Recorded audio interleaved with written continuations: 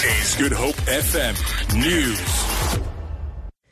The situation remains tense in Hangberg in Hout Bay following violent protests yesterday over alleged reduced fishing quotas. Residents have again blocked the main road leading into the area with burning debris. Atlantic Skipper Road has also been closed as a precautionary measure.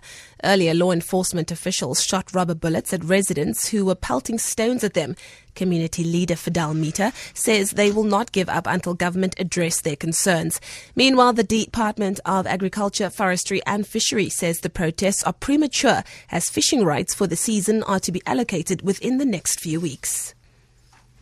The Western Cape Health Department says the Hout Bay Community Day Care Centre has been closed due to the protests. Spokesperson Monique Johnston says that the workers are unable to access the area. Johnston says that the community members can in the interim make use of the Retreat Community Health Centre, the Imizamo Yetu Clinic or the Victoria Hospital. Staff have been deployed to other healthcare centres within the southern area of the Western Cape Government Health. Services offered at the Hout Bay Community Day Centre is for adult health, child health, TB services, as well as dental services and eye screening.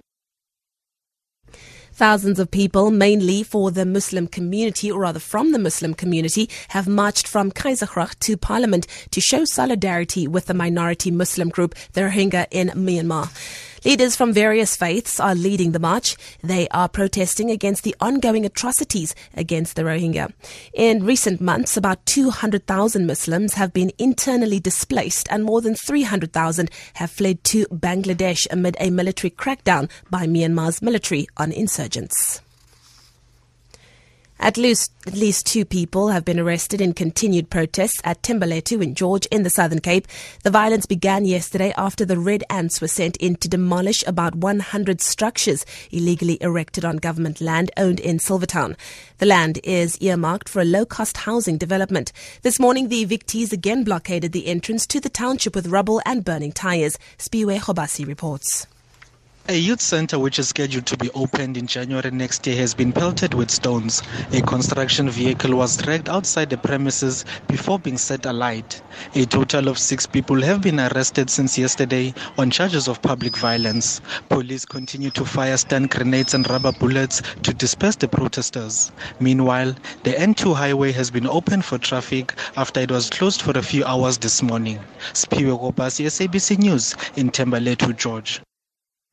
And finally, the lawyer of former Higher Education Deputy Minister Mduduzi Manana says his client will plead guilty to 2 charges of assault against him. He's speaking to reporters inside the Randburg Magistrates Court. Manana appeared in the dock earlier.